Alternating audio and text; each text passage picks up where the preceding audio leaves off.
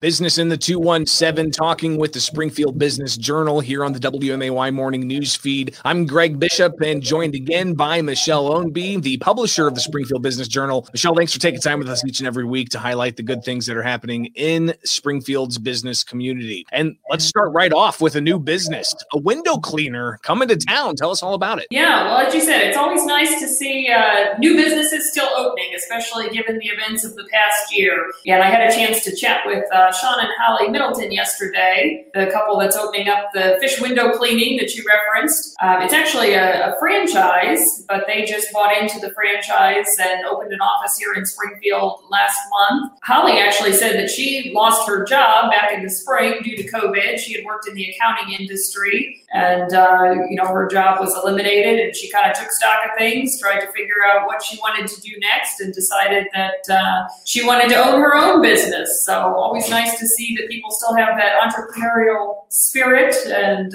being adventurous with things, even despite all the COVID happenings of the past year. So we'll definitely have to reach out to the new business and get more about what they plan on doing. But is this for residential and commercial window cleaning? It is both, and that's actually one of the things they mentioned. They've been a little surprised by the fact that business has been off to a good start. Not only the fact that they opened during COVID, but also the winter. You wouldn't think that would be a busy time, but they said, restaurants and other businesses are getting ready to welcome customers back, and so cleaning, of course, is very important right now. They're looking at how to kind of clean up those public spaces, and so it's been a big thing. They said they've been getting a lot of calls from businesses. That's fantastic news. We're talking with the Springfield Business Journal publisher Michelle Ownby with the WMAY Morning News Feed, and another Starbucks is coming to town. As if I've got a Starbucks gift card that's I'm sure I'm going to go spend that here soon, but there's going to be another opportunity for us to get some Starbucks in town. Yes, you may have noticed there is some preliminary construction work, site work taking place over there at the corner of Stevenson and Dirksen, and that is going to be the location of the new Starbucks. It took a little detective work. There's no coming soon signs or anything like that, but it's a development company out of Ohio.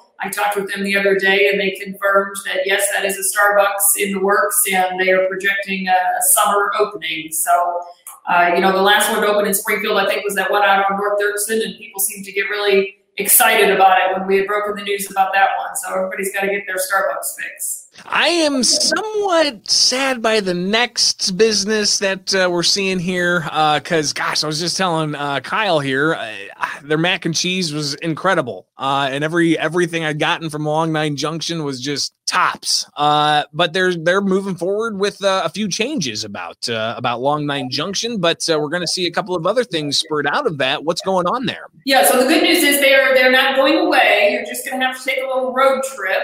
If you want to get that mac and cheese or any of your other favorite dishes. As you mentioned, Corey and Emily Falcon, who have owned Long Nine for the past few years, operated that in downtown Springfield. They are basically moving operations to Petersburg, and they've got a couple different things going on.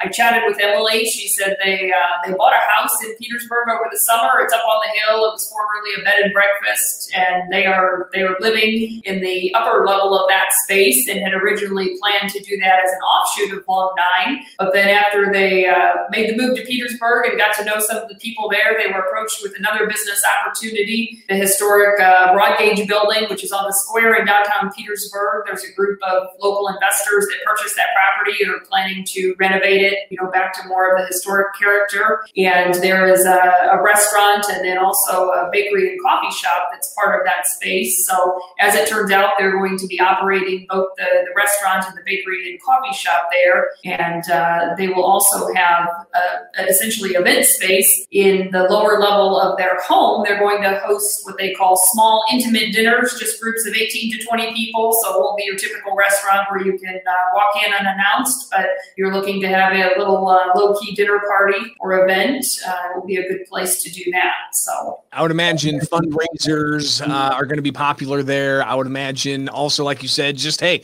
inviting some of your friends together, throwing in on getting a delicious meal from the people who brought you Long Nine Junction. Very cool stuff. But also, you got a lot going on with McMurray College over in Jacksonville.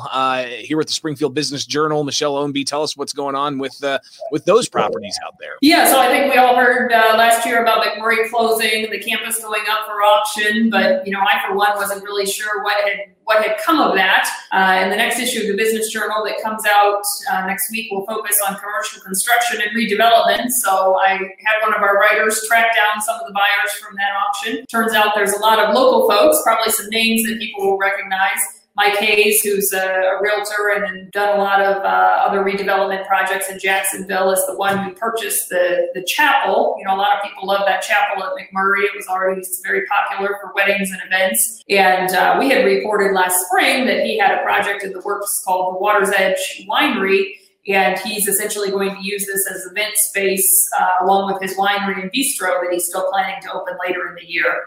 And then Ryan Turner, who owns Turner Painting and Construction there in Jacksonville. He's the baseball coach at Route High School right across the street. He bought the sports fields as well as several of the buildings on campus, and he hopes to open a trade school there, which would be a nice addition for Jacksonville. And Mark Leach, who's a Jacksonville resident and McMurray alum, he bought about 12 acres of the campus, and including several of the former dormitories, and he plans to convert those into apartment buildings. A variety of other buyers. The whole campus altogether brought about $1.4 million. Which is not a whole lot of money when you consider the amount of buildings and property that was involved. But the good news is it does appear that most of them went to people that have plans to put them to good use. So that's good news, I think, overall for the city of Jacksonville. And to see that investment going in, it's going to definitely be a benefit for those in Jacksonville, and even for those who are looking for the opportunities that those businesses are going to provide in and around the area. Michelle Ownby, the publisher for the Springfield Business Journal, always enjoy having you on to give us an idea of what's going on in our community when it comes to businesses, some of the changes that may be happening, but also the good things that are coming.